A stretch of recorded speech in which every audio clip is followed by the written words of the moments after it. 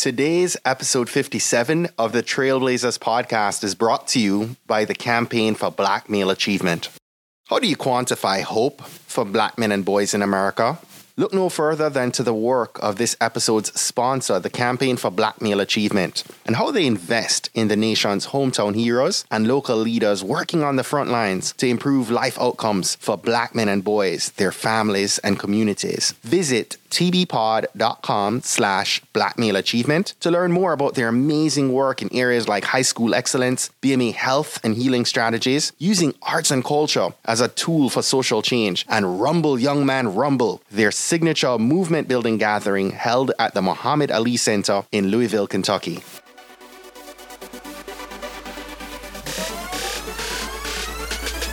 You're listening to the Trailblazers podcast, where we will explore the stories of successful black professionals.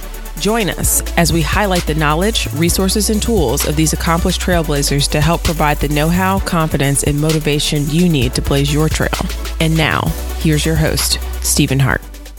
Today's show is a first of its kind. It's our very first panel discussion. Allow me to introduce Dr. Rochelle Williams, Dr. Carlotta Berry, and our first returning guest of the podcast, Dr. Monica F. Cox. So, to tell you a little bit about Dr. Rochelle Williams, Dr. Williams is an advocate for women of color in STEM and the relevancy of HBCUs, historically black colleges and universities. She currently works as a research scientist in the Office of the Provost at Prairie View A&M University and has a bachelor's degree in physics from Spelman College and both her master's in engineering in mechanical engineering and a PhD in science and mathematics education from Southern University and A&M College. Now, our second guest today is Dr. Carlotta Berry. Dr. Berry is an associate professor in the Department of Electrical and Computer Engineering at Rose-Hulman Institute of Technology. She has a bachelor's degree in mathematics and electrical engineering from Spelman College and Georgia Institute of Technology. She has a master's degree in electrical engineering from Wayne State University and a PhD in electrical engineering from Vanderbilt. Her research interests are in robotics education, interface design, human-robot interaction, and increasing underrepresented populations in STEM fields. And our last guest today is no stranger to Trailblazers podcast. We first heard Dr. Monica Cox on episode 10. If you haven't listened to that episode yet, you definitely want to go back. Make sure you check out her episode when you finish listening to today's conversation. But for those of you who hadn't heard that episode, allow me to introduce Dr. Cox. She's a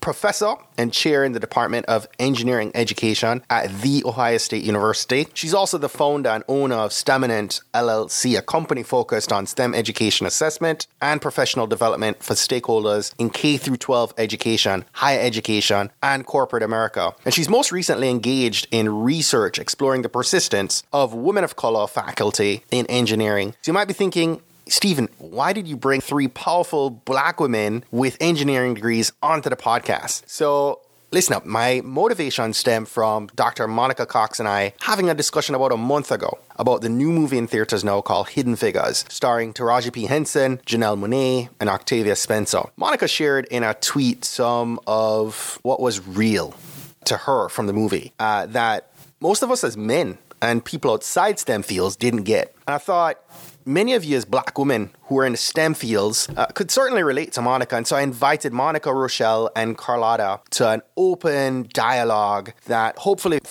begins to fuel a much broader conversation for women in STEM, more specifically within engineering space. This is an extremely powerful conversation. Help me here to share this episode in your schools, in your communities, your churches, your gyms, your libraries. Get young girls and boys, moms and dads listening to this conversation. Please help me to share this at your place of work, with your colleagues. Get this out to everyone you know. One last comment, a full transcript of this conversation and all the show notes from today's conversation are available to you on our website at tbpod.com/blackstemfigures. That said, let's go ahead and jump into today's panel discussion with our Trailblazers, Dr. Rochelle Williams, Dr. Carlotta Berry, and Dr. Monica F. Cox. Hope you enjoy.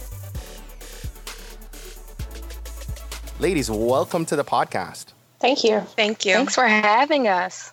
So let's do this. Before we get started, maybe if one of you would like to provide an overview of the movie and share what Hidden Figures is about and talk about the plot a bit, maybe for those who didn't watch the movie. I think that we can kind of provide just different perspectives about it, but in general, it's about three very powerful African-American women who engaged in science, technology, engineering, and math elements at Langley in Hampton, Virginia at NASA. And they brought their various perspectives, their backgrounds and love of mathematics together to help with human space exploration, particularly with John Glenn and his flight in the 1960s. Right. So which character did each of you most identify with in the movie? I am Mary Jackson all the way. I am Janelle Monáe's character. Although I'm young, I feel like I just always have this desire and this burning sensation just to always go for what's always told me that's not possible. I mean, there are even situations in the movie when she walked into the classroom after she got awarded the court order to take this night class, and everyone's looking at her like, what are you doing here? You know, I can relate to that story. In 2005, when I was pursuing my PhD at a predominantly white institution, I walked into a graduate level physics course, and the first question someone asked was, are you in the right class? So I think seeing that moment played on screen, I think that's when my tears started, because it was like, wow, like some of us are still going through the same things these women went through 20, 30, 40, 50 years ago to break down barriers. I think that I probably identify the most with the main character that Taraji played, Katherine Johnson. And I think it's probably because, similar to what Rochelle said, that a lot of times you feel like people do kind of question your credentials and they don't understand the value that you bring to the team. I think it took a while for them to realize just how important she was. If you think about one of her coworkers in the movie, he would constantly question her credentials and what she could do. And he gave her the redacted document and asked her to do the calculations, and she's holding it up to the light and she's finding mistakes through all of those obstacles. And I think that really resonated a lot with me, because we deal with that a lot, where people will question your credentials and are you here because of affirmative action or because someone gave you a step up or a favor? And it takes a while before they can actually recognize the value that you bring to the team. Yeah, and this is Monica. And I wanted to just kind of point out the first person was Rochelle. The second person was Carlotta. And I can relate to the Dorothy Vaughan character because I am kind of bossy, as you can tell, even from me wanting to clarify that. Kind of? A little bit, yes. I will say I'm orderly. I am a leader. Let's just call it that. Yes, that is your ministry. You are the leader. Thank you so much. And exactly. And I just am the one who will go out, I think, before other people and try and question things and do whatever it takes to make sure that the people around me are taken care of and that their voices are heard.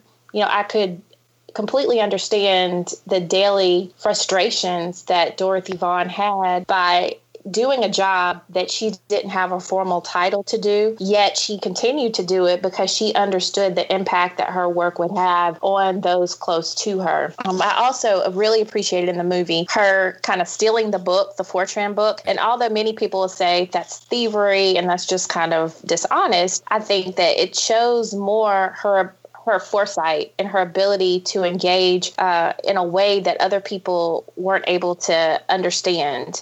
So I just think that's normal. You do what you have to do to be a leader and to make sure that you are pursuing your passion in your ministry, as Rochelle said. The interesting thing, I thought, that you all attended Spelman and have this love for engineering. Can you speak to that? I can start. This is Carlotta. I think what Spelman did for me, because every school I went to after Spelman was a majority school, is it really helped to build me up and build that foundation and give me that sense of self-awareness that I could carry into any classroom. Similar to what Rochelle said, after going to a place like Spelman where your professors were invested in your success and they knew your name and they nurtured you, I could walk into a room and be the only woman or the only person of color and have somebody question while I'm there and sit down with confidence and know that I was going to be successful. I think an experience at a HBCU, that's what it does for you and gives you those opportunities to go in those other places, even when the doors are closed. Yes, and I'll add and say, the one thing that I I really despise for people to say is that when you go to an HBCU, you don't get a real world experience. And to those people, I'll tell them I've traveled around the world with these HBCU degrees, and I have had deans and college presidents have to explain themselves to me in order for me to do something for them. So I want young girls to know, if you want to go to Spelman, if you want to go to Southern, if you want to go to any HBCU out there, Prairie View, go. It's not going to stop any door from opening for you as long as you do the work and you continue to do the work that you're supposed to do in order to get to where you want to be. Yes, love that. And I just want to add one quick thing about Spelman, too, because I came from a very rural environment, and Spelman was great for me because it was a place where I did see a lot of Black women who were doing amazing work in STEM. We didn't have engineering at Spelman because it's a liberal arts school, but this was a wonderful foundation for me because one of the first women to obtain a degree in a PhD in mathematics in the country was there, and she mentored so many people. Dr. Faulkner, I think all of us maybe engaged with her at some point. But although we see people in the movies who seem to be these unicorns, so to speak, at Spelman, we had an opportunity to see people every day who had these amazing aspirations and wonderful experiences, much like the women in the movie. Talking about the movie, let's jump to that, right? What stood out most for each of you in the movie?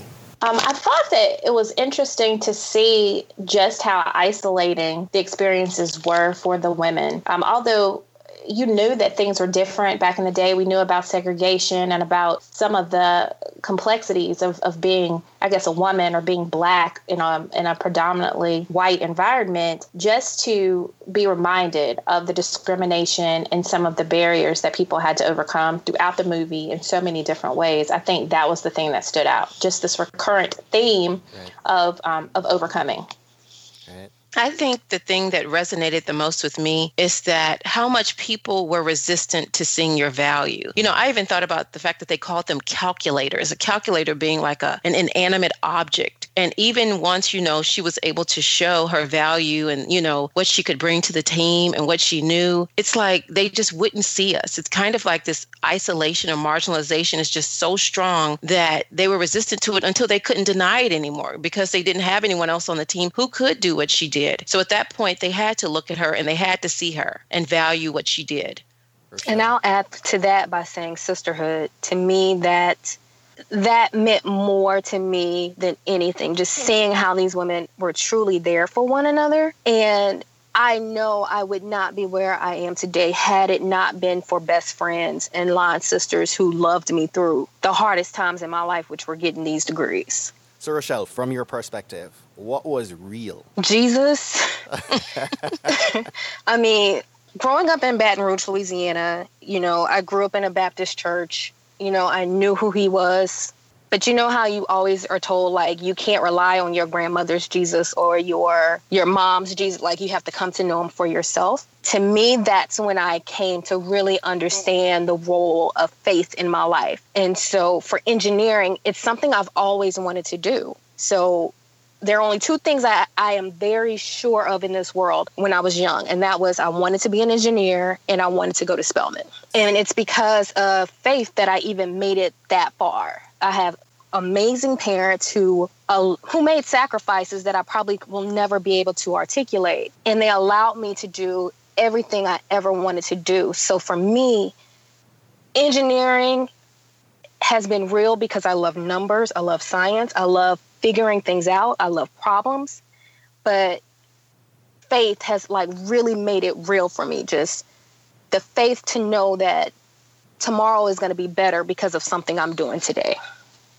When I was in graduate school at Vanderbilt, I used to always say, if I end up getting this doctorate after 6 years, it's going to be from the grace of God because there is nothing in me that would merit me getting this far either. One thing I share with a lot of people is I come from a line of teachers. My mother is a teacher. My grandmother was a teacher, but they didn't know what an engineer was. They didn't know what STEM was. No one understood why I was in school so long past high school, and they could value and be proud of what I was doing, but I didn't have role models. A lot of times when I'm at work, a lot of my coworkers would talk about their dad was an engineer or their uncle was an engineer, or they grew up playing with televisions, taking them apart and all that. I didn't have that experience. As people of color, we don't get that. So that was always real to me, is that I'm actually walking in a space that I never saw anyone else walk in. It's kind of like stepping out and not knowing whether the bridge is actually there. And that's always been real to me. And because we're still trailblazers, even to this day, it may not be like the characters in the movie, but everything we do, we don't know if anyone else has made that journey before us. Right.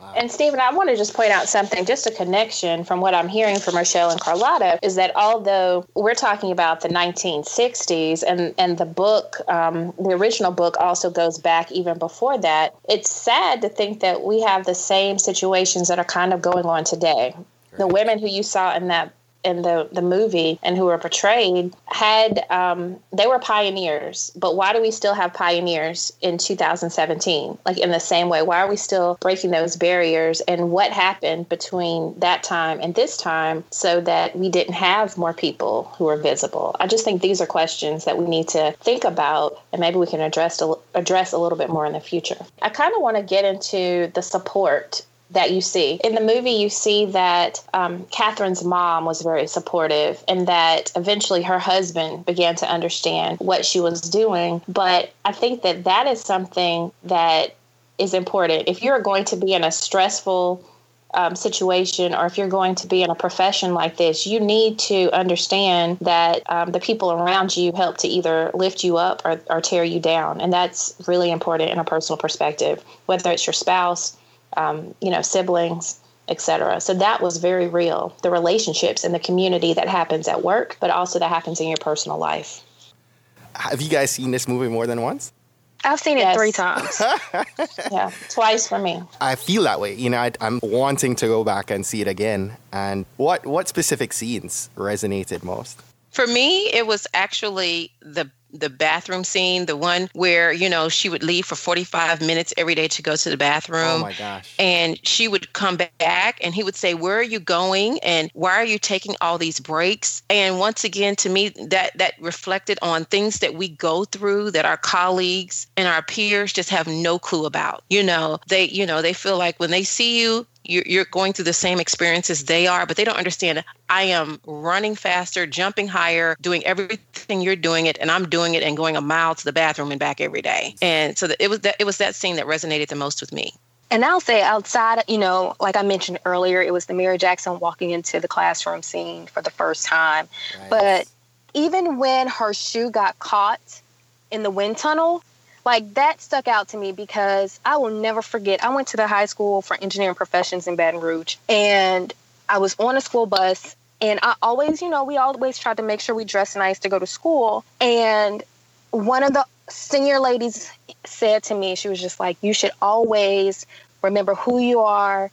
Don't get caught up because you want to be an engineer thinking that you have to conform to what people want you to look like or be. If you want to wear heels every day, wear heels every day." And then she was like, "That's what's going to make you an outstanding Black woman, because you can do both. You can be smart and you can look great and you can dress well and you can enjoy your life while doing it." And so when I saw her shoe get caught in that wind tunnel, it brought me back to that conversation of, we have to be smart and look good and do all these other things, but sometimes it's to the detriment of the goal we're trying to get to. And so that one stuck out to me just because of that flashback to that conversation in high school. And I want to build upon what Carlotta said. When Catherine was breaking down in the room in front of her colleagues and with her boss when she got called out, I think that was something that was very important, because I've often noticed that we as Black women engage in, like, we have these microaggressions, and someone will say something to you and you kind of pull it, to the back of your mind. But I think that there are breaking points. And if you look at various scenes within the movie, you'll see times when someone showed their true personality. We try to be professional, and I think that we do a great job, but there are times when you're pushed and you kind of show a little bit of your real self and your thought, because you have gotten to a point where you don't want to take whatever it is that's coming at you anymore. And I think that's something that was very subtle in the movie, but very real in the movie too. and very real, Monica, because those situations happen. And before we can even react, I feel like there are 50 million questions that go through our heads in like a matter of seconds because we don't want to be labeled the angry Black woman. So it's like we have to figure out, how do we even address this in a way that's not going to make everyone think that we're this type of way, but at the same time be very justified in how we are feeling in that moment because of what you've done to me. Right. And I think you also get to a point where if you've been in a situation long enough and things have been happening to you, you then say, I have to speak up because I cannot be this person. I cannot suppress this anymore because I know that this is going to be a detriment to my health and to something that's more important to me long term. And I think that's why it's so important that we do things like this podcast, because there are people who could be allies and advocates for us, but because a lot of times we don't, as Rochelle said, say anything because we have to be strategic about what we do and don't say, they can't really advocate for us because they don't even understand our experiences. It's kind of like walking a day in our shoes. They just don't have any idea because of these microaggressions, and you just cannot fight every battle. So sometimes if you don't say anything, people don't realize, well, maybe that wasn't really appropriate, you know. Right. And I want to bring up one other thing that I have heard in other podcasts. People were talking about the Kevin Costner character and then the engineer with Mary Jackson, who were like the great white hopes. Like, oh, why are they the great white hopes? And if you kind of think about engineering, it is a predominantly white and a predominantly male environment. And many times white males are in the positions of power, particularly maybe at predominantly white institutions or organizations, and you do want them to be your advocates. You know, I've seen it over time, and I can even say in my position as an administrator, my direct supervisors are people who are very aware of the issues that I face as a Black woman administrator and faculty, and they're the ones who explicitly call out issues, particularly with my colleagues and peers who would try to minimalize who I am and what I do as a professional. So I completely agree that you need to have people who don't look like you, who are in positions of power and who speak up for you in engineering. Wow, there's so much. I feel like you're probably going to have a lot more people watching this movie again. Just looking at all these nuances, is there anything else that you think continues to be talked over in the media and non-STEM venues that you want to bring up?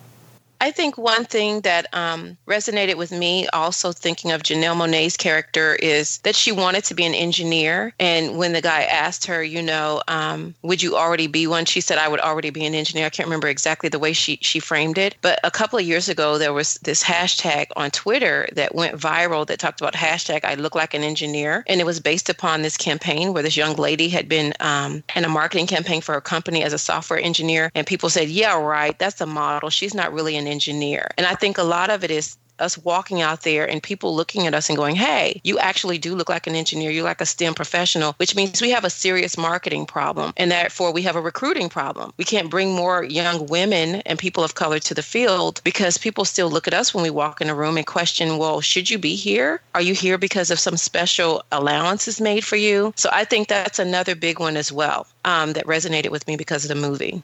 Another point that I wanted to bring up about that, Carlotta, is just something that I've heard where people would say that there was a lot of laughter. It was too fun. You know, the movie should have been more serious because these are women who are going through really terrible times. And when I heard that on a podcast, I thought, we actually laugh. Like, to get through what we do as women, as Black women engineers, we have to have fun. We have to have outlets, because we're not serious all the time. And I think that there's also this other piece, going back to what Carlotta said too, where there are stereotypes. There are stereotypes within our own communities, and there are stereotypes, I think, outside of our community, particularly our professional community. So it's as if we don't fit in. You know, as you get more educated, sometimes people question who you are. Well, you think you're all that. You think that you know something. You're trying to act a certain way. You have a PhD, but then there are other people who are kind of in this country club of academia who say, you have a PhD, but you have to prove that you belong here. So where do we belong? And, to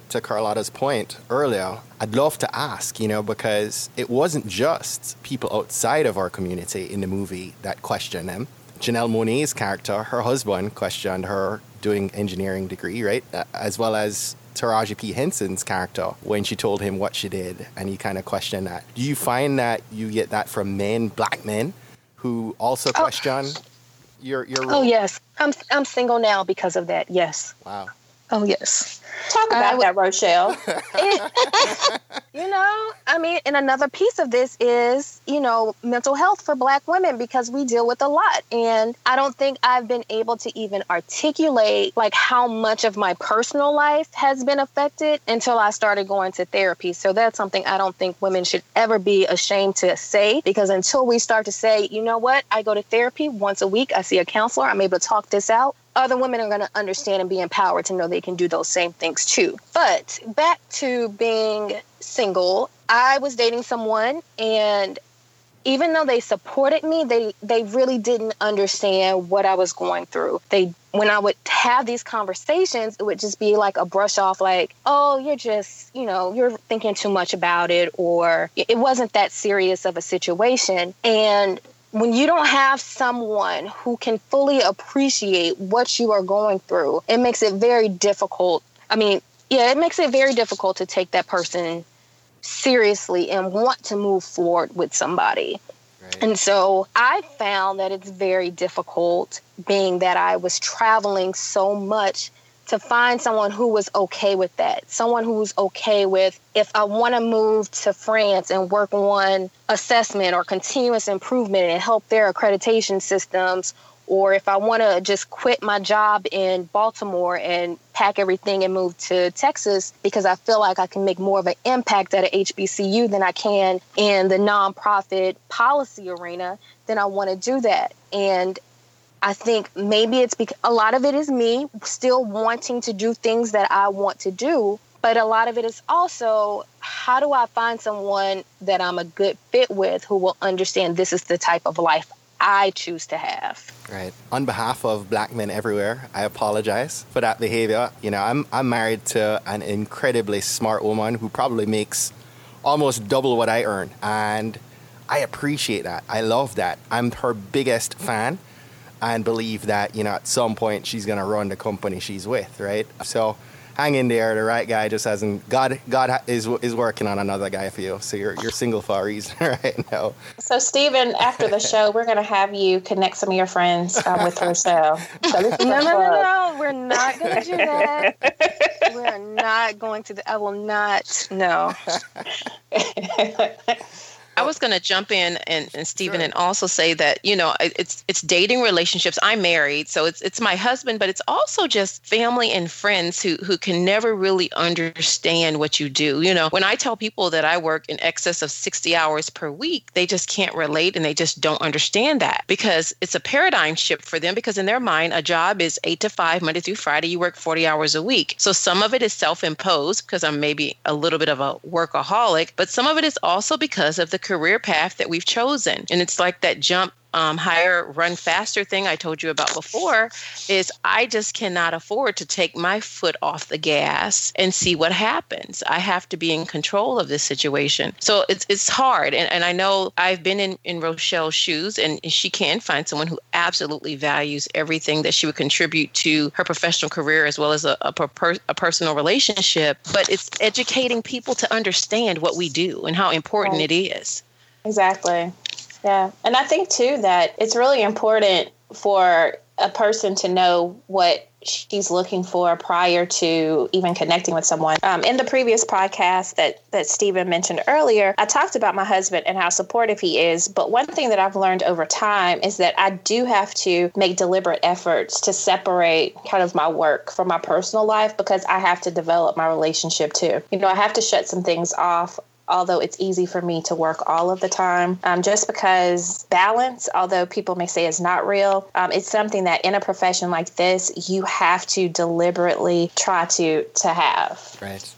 Absolutely. Yeah, I agree with that. And I think a lot of it for me has been, I just love what I do. Like, I love going to work every day. I love trying to solve this problem about how do we get more Black women into engineering. Like, I love that. And so do you relate to Octavia's character? Yeah, and it's just like, I know I have to work on how do I put my personal life into that love equation too.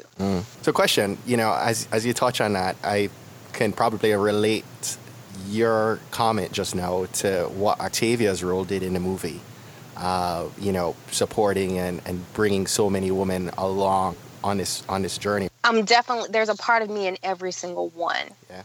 But I'm finding the more I figure out who I am, I do see a lot of myself also in Octavia's role. And it really goes back to what Monica mentioned earlier. It's just, I know that my purpose is to support others. I don't think I'll ever be the one to run something because it's not my desire, but it is my desire to help you get to where you want to be. It is my desire and my purpose to help you figure out, how do we get something done? How do we solve this problem and get it done? I've never had to be in the forefront to make something happen. But give me all the variables and I'm going to solve this problem and I'm going to get you where you need to be. Monica, I know you're Dorothy Vaughan. Yeah, a little bit. But, I was thinking about it, too. And I was kind of thinking about each character as it relates to maybe a part of the body, just because I do think that, Janelle was kind of or Catherine rather, was focused on a lot of the mental space, the mental pieces, the calculations. I also look at the fire that Mary Jackson had. She was a mouth maybe, just always speaking up and challenging the system and just putting her words in action to challenge the system itself. And then I think Dorothy was somewhat of the legs. She was the person who went forward and made sure that the execution occurred. She was going to program the IBM computer when other people weren't there, and she just stayed one step ahead so that everyone else could follow too. And I just think each of those ladies represents characteristics that all of us need to have as women in this field to be successful. Oh, you better say that word, Monica. Thank you. I was going to say what I think about a lot is, and this was actually a scripture that I used to quote a lot when I was in graduate school, to whom much is given, much is required. And since my research area is robotics, I like to tell people a lot that it's not just a technical research for me, but it's also a recruiting tool for me. So I do a lot of things with K through 12 related to robotics because I think it's a wonderful hook to bring more young people into the STEM fields. Right. And I think a lot of what I do is because of Spelman and the fact that I know the value of sisterhood and reaching back to bring someone else along, and that if we are ever going to change the face of this profession to reflect the world in which we live in, to have the diversity in it that is the diversity that we see every day, then it is just so important. And so because of that, I related the most to Dorothy and the fact that she didn't just steal the book from the library, but she went back to work and read it to everyone else and taught them how to program the computers late into the middle of the night, so much so that eventually her boss had to recognize, can you teach these other folks how to do it too? Yes. So I just think that's so important. And I think as women of color in this field that is predominantly white male, that is so important that you can't just say, well, I got mine, now you go get yours. We just can't have that attitude.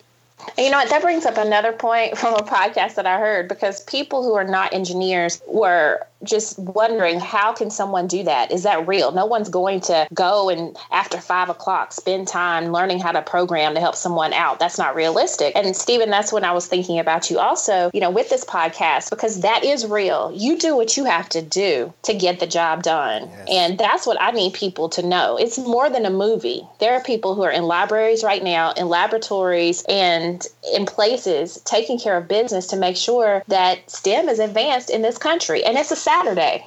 Right, because isn't that a part of our accreditation in engineering, lifelong learning? So, I mean, it's nothing new for us. This is what we do. Right. How important is community for women who are the first, right? And maybe even the only in their professions?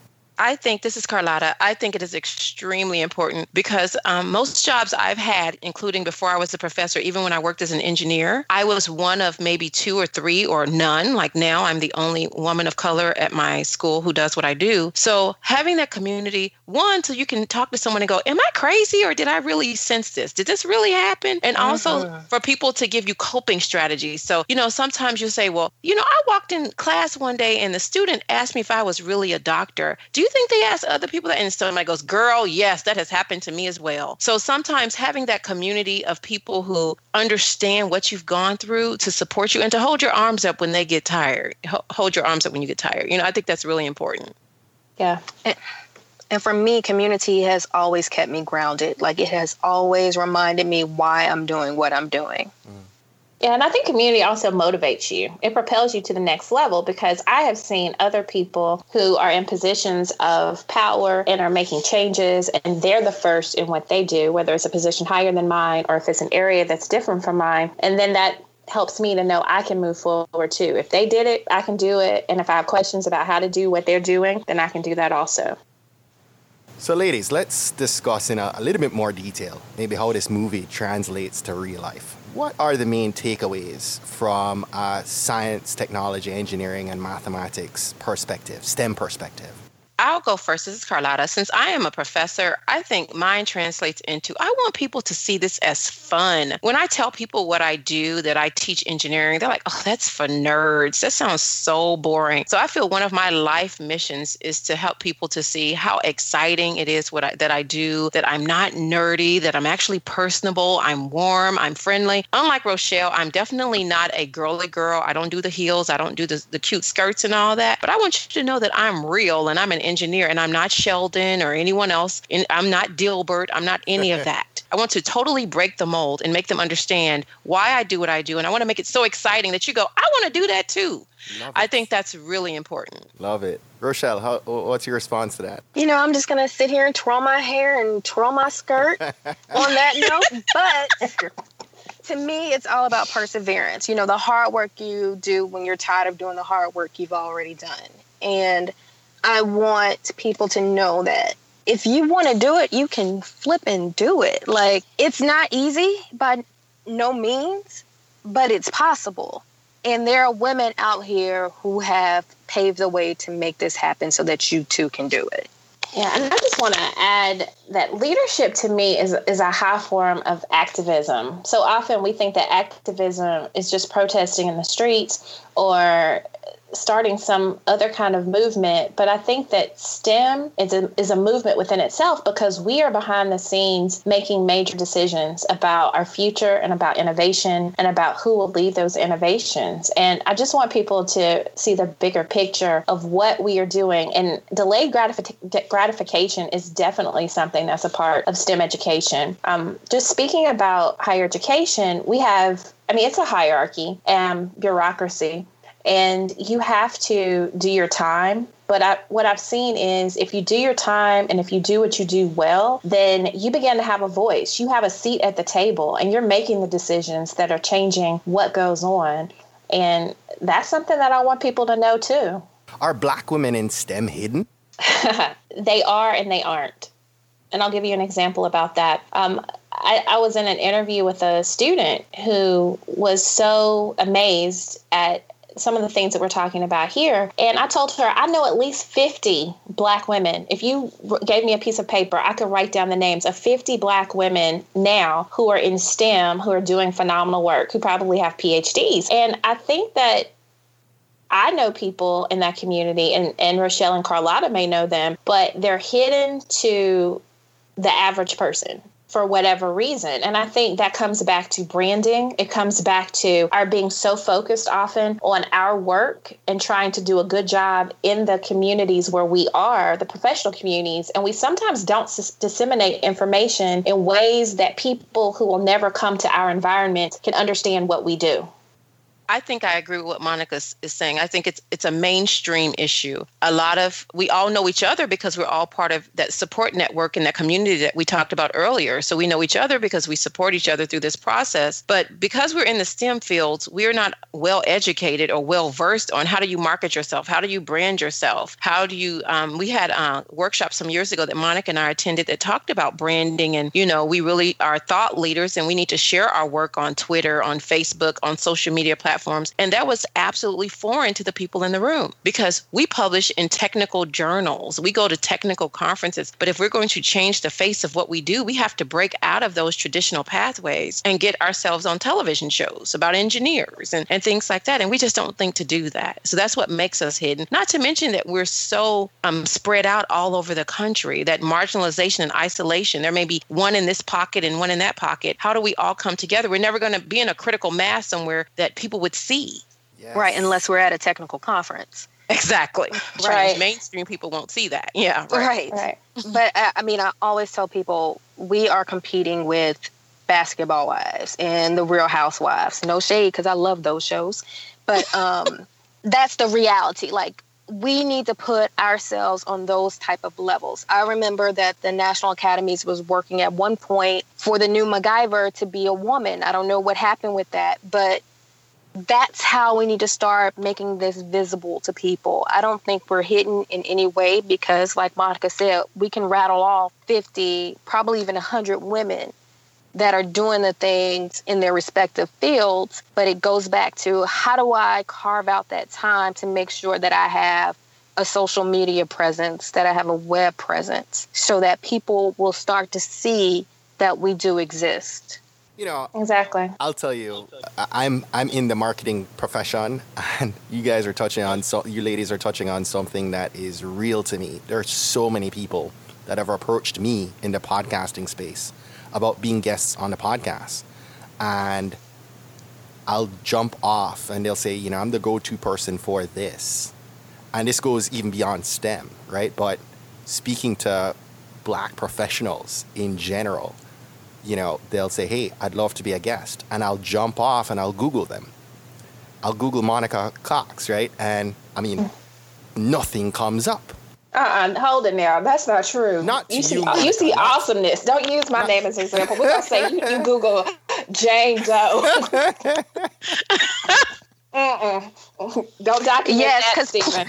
Right, because please know, if you ask Monica who she is, she's going to say, Google me. Yes, and I tweet every day. Thank you. But see, here's the fun in that. I'm the one that reached out to Monica. Monica had a Twitter presence that called out to me. And when Monica and I connected, right, I was blown away. She even responded to me. Monica has such a presence online, right? So there are so many people who don't have that, right? And, we'll throw out the Jane Doe. But oftentimes, that Jane Doe reaches out to Trailblazers and says, well, I'd love to share my story. And they have a very, amazing story to share. But the people who would be in my community or any other media community that wants to follow you post-episode, post-podcast, post-TV show, has no way to connect with you if you don't have a social presence, if you don't have a website that's inviting and actually presents you as this go-to figure, right? So there's so much to be said for making sure that you have the right brand presence, to represent you beyond your employer, right? If you're working for academia or corporate America, making sure that you have your own presence beyond that showcases your strengths. But you know what, too, Stephen? Excuse me. There's another part where I think that what we do begins to feel normal. Like, you don't know how to document what you do because it sometimes feels like this is just what other people do every day. And when you happen to see someone who's outside of your field, that person says, oh, that's amazing. Like, you get to do this. You get to go to conferences. You travel to Barcelona. You presented in this way, or you graduated a PhD student. We appreciate what we do, but because we're around so many other people who do the same thing, I think we forget to identify how unique that is. Yes. And to kind of look at it from a historical perspective. Because if you look at it, Hidden Figures was created based upon a book And that book documents the history, but how many books do we have that documents the history of all of the hidden figures that we would talk about? How many books never were because they didn't document what's Exactly. happening. Let me ask you, do you find that engineering is any more hidden than the other sectors of STEM? Do you think that engineering has more visibility or less visibility? So in medicine, we don't really see the problem of women not being able to pursue this like we see it in engineering. Like, we have millions upon millions of dollars being put into the retention and inclusion of women and women of color into engineering, but you don't see that same issue in medicine. You see women working to become doctors and to become dentists. So it's like, what's special about medicine where they don't have to worry about these focused recruitment efforts like we see it in engineering? And I think that's a lot of this problem that we need to figure out, like what's wonderful about medicine and what's not appealing about engineering. Be careful, Doc McStuffins comes on and feels like you're throwing shade. No, it's not at all, because, I want us all to win. Right. But I really want us to win in engineering too, and it's because I love it. Yes. I'm going to tell you what I think it is, Rochelle. I think people see the medical profession or doctors as sexy. You know what I mean? So when you meet somebody and they're like, I'm a medical doctor, you're like, ooh. Whereas if you meet someone and you tell them you're an engineer, they go, what's that? I don't know what an engineer is. I hated math in school. Is that a lot of math? It doesn't get that. It's a stigma on engineering that's not on the medical profession per se. People are in awe of you if you say you're a medical doctor, but if you're an engineer, I teach engineering and I have students who select that profession because their parents told them we make a lot of money and that's what they need to be. And they're sitting in engineering school and don't know what an engineer does. So it's a marketing problem. It all comes back to a marketing problem. No, I mean, they have Grey's Anatomy. Like you said, yep. Doc McStuffin. There was CSI. So what do we have promoting women in engineering on the mainstream?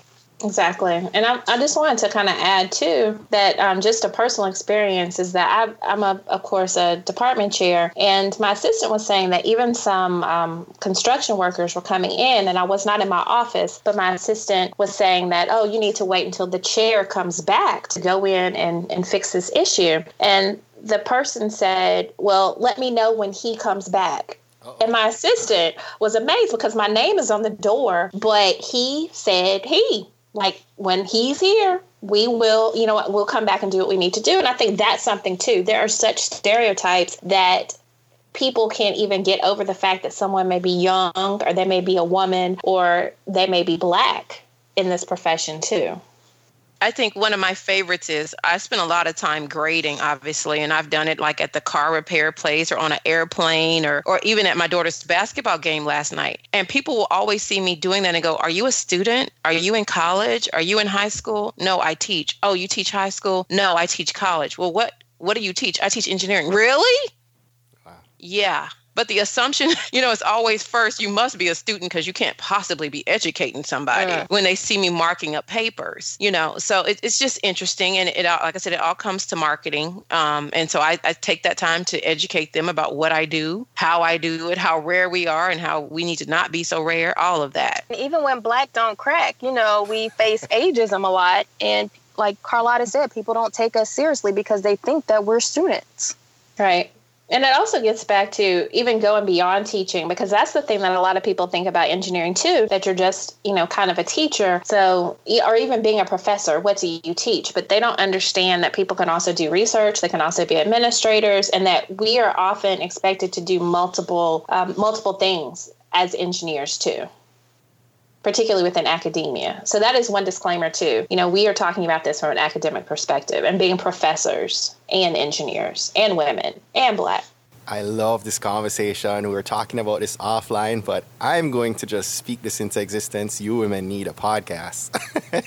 Oh, yes. This is an amazing... 2 snaps on that. Yes. Let's talk about this visibility of Black women in engineering. How do Black women in STEM become more visible? I think the movie's a great beginning. I think that brought a lot into the mainstream of conversations. Like if you just look on your Facebook thread of people going, man, I didn't know anything about that. I got so many people who tagged me on the trailer, said, you've got to go see this. The first person I thought about was you, because although Monica said we don't like being referred to as unicorns, to a lot of my family and friends, I am a unicorn. I'm the only one they know like this. So when this movie came out, they were like, that's you. That's who you are. So we actually have to get more things like that into the mainstream. So I think not only do we need a podcast, but the three of us need to get a production company and make some more movies and make some television shows. I agree, because it seems that we are not connecting with the Hollywood types. I do see people, I don't want to name their names because, Stephen, as soon as I try to start some deal with someone, they're going to be like, didn't you just diss like Shonda Rhimes? Didn't you just diss, Ava DuVernay or something? No, I'm not dissing them. I'm just saying that I don't know anyone who knows them. And, we don't run in the same circles. And I think that we need to get out of our comfort zones and somehow connect. So where is our larger conference, our larger platform where we bring together people who are at the peaks of their profession, not just in STEM or not just in Hollywood, not just in marketing, but we are there together and we're there as equals to say, we recognize that you're amazing in what you do, but we're coming into this place naked and we're trying to figure out how we can now build something that elevates our people and our communities and puts the egos aside. Because that's another issue too. We are all important in our own eyes, but we need to learn how to recognize the importance of other people and other groups too, and work together to build something greater. Thanks, Monica, for that. Carlotta touched on this earlier about making things fun, right? What can we do to change the public image of STEM to increase the number of girls and children of color who go on to pursue careers in STEM? I think, this is Carlotta again, I think we really have to give people things in palatable, small bites. In other words, there's a lot of calculus and physics and all these really overwhelming technical concepts related to engineering, but we have to break it down into some bite-sized chunks that people can understand. Help them to relate to something that they do every day and go, hey, that's engineering you're doing right there, right? You're doing a little bit of science right now. I think that's really important, because what happens is, speaking of a marketing problem, is a lot of people get turned off from the science and math fields because of an experience in elementary school. Having a teacher who doesn't understand math trying to teach you math. Oh, I hate math. No, you just didn't like the way it was taught to you. So I think a big part of that is learning how to translate these things into terms that the common man can understand. Right. And you have to meet people where they are too. I think if you look at what a lot of people are interested in, particularly if I talk about women, little girls think about fashion, or they may think about their hair or hair care, beauty, and that's engineering too. There are elements of engineering in that. And so how do we somehow identify problems that we engage, that we have, whether it's, Rochelle, we've talked about this, humidity, like hair in the South, that's engineering. How do you combine, chemistry, and how do you look at ways to combat that so that it helps people? Like, we need to look at the real world application in our communities and say, you can change people, you can change lives in a new way, and do it where you can make money too. Another viewpoint is just that informal hands-on learning. I fell in love with engineering in second grade because my mom put me in a model rockets class. So every weekend I went to this class and we just built model rockets. And from there, I was hooked. And to see the progression. So at first, I'm just building rockets. I have no concept of any physics or math behind it. But as I get older and start going into other engineering camps, like by the time I was in fifth grade, I'm learning the physics behind building a model rocket. I'm learning about drag and force and the equations that go along with it. And that's what carried me throughout my entire K through 12 career. So I think it's meeting people where they are and giving them something tangible to touch. Because as you get older and as you mature in the profession of engineering, things become more abstract. So whatever you can touch at a young age, I think that makes a huge difference in someone wanting to have that burning desire to stay in it. And it was like I was saying earlier, that's what I use robotics for, because it does touch on so many different fields, including math and science and electrical engineering and mechanical engineering. And you can have a student playing with a robot and they have no clue what they're doing. And then my daughter is on a first Lego league, and I was sitting there with the kids and I said, okay, you're going to be the software engineer today and you're going to be the mechanical engineer today. And the kids are like, I don't know what that is. That's building the robot, right? That's part of the mechanical part. And my daughter programming the robot, that's the software part. And they're like, oh, okay. So just like Rochelle said, you've got them playing first. The play transitions into the actual, area, and they don't even realize they're doing it. It's a hook to get them engaged first, like the rockets for Rochelle. And could you say how old your daughter is, Carlotta? Because that's fascinating. She's 8. And because she has me for a mother, she's been doing STEM since birth. Love that. So how do we educate the public on what you women have been contributing to STEM and why it's important to have that diverse perspective and experiences that you guys would share? I think that our presence is important. I think you educate people by having conversations with individuals. One thing that I often get just from people who have stereotypes about engineers or people in STEM is, you're very different than what I thought you would be. Or I've never met a person who's that funny, who's an engineer. Like, you just don't fit that profile. And I think a lot of it just comes back to exposure, which is going back to even what we're saying about Hidden Figures. People now are seeing STEM or seeing math as maybe a viable career because they can see what people do with it, and they can actually have a face and a character that is in that place to show them the potential. That's what we are every day. We're faces, and we're like ambassadors of STEM and of engineering. I'll say Shonda Rhimes' book, Year of Yes, that she released last year really helped transform my thinking about that, because I used to be very selective about where I would spend my time and who I would spend it with because I felt like I had so little to give to others. But living out, making sure I say yes to any opportunity that comes my way, within reason, has really opened doors. And it has opened doors so that I can speak about things that have happened in my past, my love for engineering, my love for Black women, my love for HBCUs, talking about policy. All of those things have opened because I shifted my own mindset into realizing I'm not here for myself, I'm here for others. And I think very similar, moving in non-traditional circles. Like I was saying earlier, we're all technical people. We all, went to graduate school. We know how to function in those areas. But, breaking outside of our comfort zone is the way that we really are going to change the world's perspective of who we are and what we do. And it's going in those places. I think Monica probably does this the best of the three of us with her very strong social media presence, because if you notice on social media, she's not just talking about her research. She's not just talking about what she does as a technical professional. She talks about what she saw on reality TV last night or what's going on in politics, etc. And I think that's how we have to do it. We have to start moving in those circles that are not the ones that we're traditionally expected to be in. But that requires that you're really vulnerable as well. And I think that's something that is scary because I am over 50 people, and they could kind of say, well, my department chair is not very serious. Like, why is she tweeting about the new edition story? She should grade papers or she should write my policy document. But I have to consciously say that I want to represent what I do in a very authentic way. And I'm going to pull down that mask, and I'm going to let people see that I am a real person with real feelings. And if there are consequences that are negative, I'm willing to move forward with that.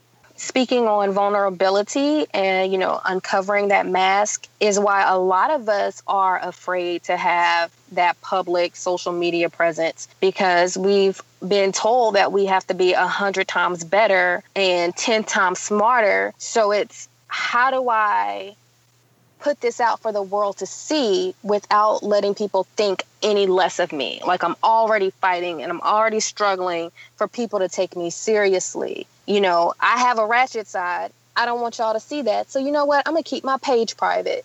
But like Monica said, we have to get into that mind frame of being authentic, our authentic selves, and then letting the world see that. Right. I think Rochelle is right. We do a lot of code switching in our professional career so that they don't ever see the real true you, living in two worlds is what they call it. And so because of that, if I'm on social media and I'm sharing that I watched Real Housewives of Atlanta last night, someone from my job might go, oh my goodness, clutch my pearls. You watched that? I thought you were an intellectual, and we're so afraid for someone to see that other side of us and then take that as, well, then she's not serious about her technical career. She can't possibly have both. Yeah, and I'll tell you a strategy that I engaged in. When I was interviewing for my current position, I had a blog and I was very active on social media. So I went into my interview and I showed my potential employees what I did. I said, follow me on my blog. You can follow me on Twitter, direct message me, and this is me. And I still got the job. Like I'm saying, I talked to an associate dean who was in charge of hiring me, as well as my dean, who is my direct supervisor. And I have been very transparent. And because I was transparent prior to getting this job, I noticed that people celebrate me because I am so open on social media and on Twitter. And I do have many of my faculty and staff who follow me, or they have conversations with me on Twitter if I put up a quote or if I talk about something. So it's worked amazingly well, but I could see how that strategy could have gone in a very different direction. Yes. Love for us to maybe talk about what's next for the world's Hidden Figures, right? How do we continue this conversation after this award season and this movie has passed? I'll give an example. So my line sisters and I are about to celebrate our 15th Deltaversary. Shout out to Eta Kappa chapter at Spelman College. But a lot of us were STEM majors, and we're all still very close to this day. And one of the things that we plan on doing for our anniversary is a service project. And so we've been thinking, what do we want to do? What impact do we want to have in the Atlanta community? And we want to have a panel discussion, go into one of the schools in Atlanta and meet with girls and just tell them all of our stories. And so that's one thing that we plan to do. And it won't even take place until October. And the very question that was asked was, is Hidden Figures still going to be relevant in October? And my response was, well, we're doing this to make it continue to be relevant in October and for years to come. So it's really about going into your communities and figuring out how do you make a difference right there. And I think it's our responsibility, like Rochelle said, to keep the conversation going. I think something we can all do is, although we don't have a marketing company right now, starting even a marketing campaign on social media. It's Black History Month. So make every month Black History Month by starting something on social media, like a hashtag where all of us start posting. I am here in Indiana. I'm working as an electrical engineer. Rochelle is in Texas. She's working as a researcher. And we start putting some of these hidden figures out there on social media, post one a day or two a day, so that we actually get our faces out there, so that even though we're spread out everywhere, there becomes a collective place where we can all be seen. And I think it's our responsibility, like Rochelle said, to keep the conversation going. I think something we can all do is, although we don't have a marketing company right now, starting even a marketing campaign on social media. It's Black History Month. So make every month Black History Month by starting something on social media, like a hashtag where all of us start posting. I am here in Indiana. I'm working as an electrical engineer. Rochelle is in Texas. She's working as a researcher. And we start putting some of these hidden figures out there on social media, post one a day or two a day, so that we actually get our faces out there, so that even though we're spread out everywhere, there becomes a collective place where we can all be seen. What's the hashtag? Okay. I think Monica proposed visible figures. I like that one. Yeah, I think that's true, because we're just hidden because, it's all hidden. Being hidden is all in the eyes of the person who is saying that we're hidden. And I think that we as professionals in STEM think that we are very visible, and we know people who are very visible. It's just a matter of connecting them to the larger world. But going back to your question, too, I think some ways that we can engage are to really work on our leadership, even talk a little bit about the times that we're in with a new presidential administration. We need to get out of our comfort zones and start thinking about translating who we are from STEM into other arenas. For example, there's a guy who I know who's running for the mayor to be a mayor of Cincinnati, and he is an engineer, and that's amazing. That's wonderful. That's a way to somehow transcend the boundaries of engineering, but go into business, go into politics. I think that we also need to recognize that we need to communicate information to other people. So the lessons that we have learned during our lifetime and our careers, we need to pass on to other people so that they can build upon that also. And just highlighting what Carlotta said earlier, and just Stephen, what I've told you, in the next few years, I want to have a media company. I want to be the one who's on ABC or NBC or doing a biopic about some of the women or some of the people in STEM. Why don't we have unsung people in STEM in the same way that you see that on TV One. You know, we have so many stories to tell during our lifetime, and we need to continue to tell those every week, every year, you know, until, you know, we leave this earth. So it's time to start and to put our resources together. Maybe we should do a GoFundMe page. What do you think? I'm all for it. How can we build community around this? What are some ideas around, you know, for you as well as for other women in STEM that are listening to this conversation? How could they begin to build community around this initiative, around these ideas that we've discussed? So something I would build on, thinking about what I had suggested earlier about starting the hashtag and posting photos of us and what we all do, is making those connections, because sometimes with us being so isolated, there's potential collaborators out there and people beyond just engineering who we could possibly work with, but we don't even know we're out there and we don't even know that we exist. So coming up with some kind of way for us all to come together so that we can finally connect with that Tyler Perry or that Ava DuVernay and pitch to them our story or our idea. Right now, I just don't think they know. One of the things I do a lot with is FIRST Robotics. And several years ago, Dean Kamen met will.i.am at some Hollywood party, and he told him about robotics and about STEM and how can we make it loud to get it outside. And so he brought will.i.am into the FIRST Robotics community and taught him how to build a robot and how to compete. And that was his way of trying to transition some of the technical things we do into that Hollywood arena. And we just have to make more of those types of connections so that it becomes ubiquitous. You know, engineering and STEM is ubiquitous with being a celebrity or a movie star or something like that. I think we also need to engage in some types of master classes too. I just saw something on Facebook where all of these famous people are offering master classes, maybe for $90 for like a 5-hour session or something like that. But we need to engage in that lifelong learning so that we can begin to know obtain new content, like learn new content, because right now we are so busy, but we don't know what we don't know sometimes. So where do we get that information? How do we really educate each other in that spirit of community?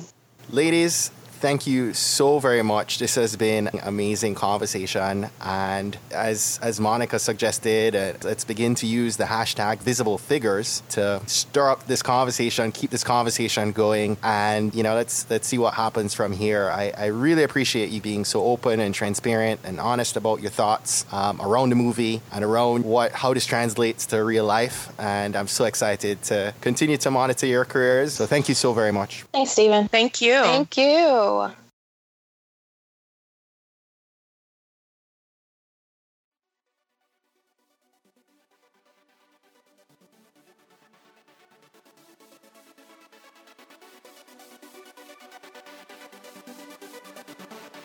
Today's special episode of the Trailblazers podcast was sponsored by the Campaign for Black Male Achievement, a national membership network that reminds us that there's no cavalry coming to save the day in our communities. We are the iconic leaders we've been waiting for, the curators of the change we're seeking to see. To learn more about groundbreaking work of the Campaign for Black Male Achievement, visit tbpod.com/Black Male Achievement. Listen, I just wanted to say thanks for listening to today's episode. I wanted to quickly bring awareness to another very special episode that goes live tomorrow, Tuesday, February 28th.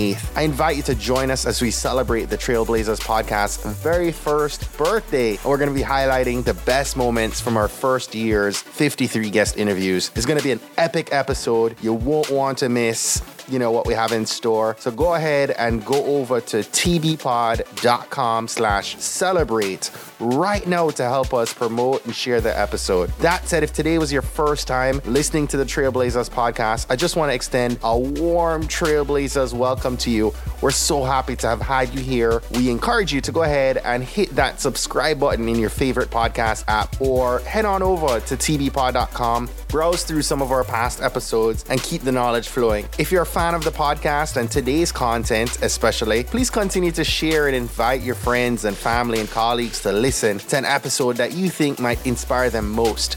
We believe that someone listening to these inspiring stories will be moved to make significant changes that's going to have generational impact for many others, both now and well into the future. Again, don't miss any of our episodes. New episodes are published each and every Monday morning at 5 a.m. Eastern. Trailblazers, jump off this episode today. Go find a way to rise above, go way beyond, and keep blazing your trail. Cheers.